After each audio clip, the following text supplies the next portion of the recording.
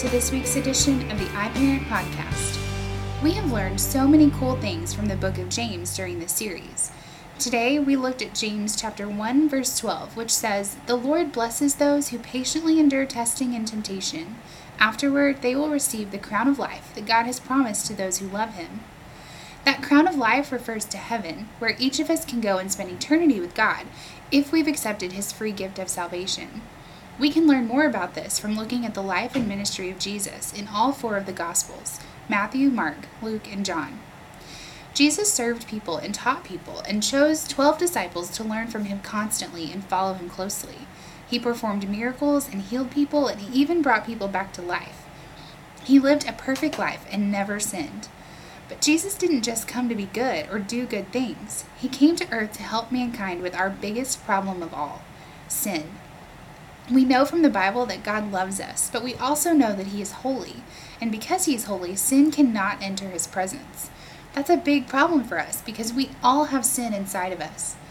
The Bible also says that the punishment for our sin is that we will have to spend eternity apart from God. But here's the good news. God loves us so much that He sent His Son Jesus, who had no sin, to take on all of our sins and suffer death on a cross. He took our punishment. He was buried in a tomb, and 3 days later, the tomb was empty. Jesus had risen from the dead. When the disciples learned this, they went out telling everyone that their sins could be forgiven and they could spend forever with God if they would believe in Him. That sounds just like our Bible verse for today from John 3:16. "For God loved the world so much that He gave His one and only Son, so that everyone who believes in Him will not perish but have eternal life."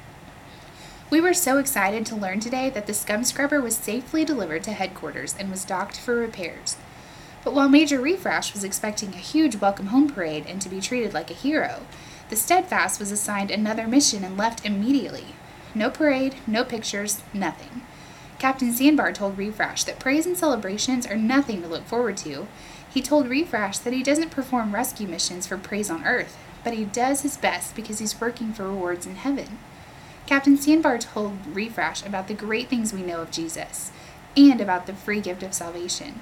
He led Refresh through the ABCs of salvation: admit, believe, and choose, and Refresh prayed to accept Christ as his Savior. That's so much better than a parade.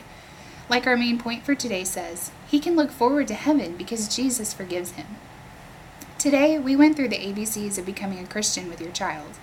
We gave each service the chance to respond by raising their hand if they feel like they are ready to pray to accept Christ or if they have more questions. If your child raised his hand, you will receive a letter in the mail in the next week. We would love for you to be the one who prays with your child to accept Christ. So if you have any questions or need guidance in those steps, please let us know. Well, that's it for To the Depths. We'll see you next week as we kick off Berry Blast Theme Park. Until then, happy parenting. Know that we are praying for you and cheering you on.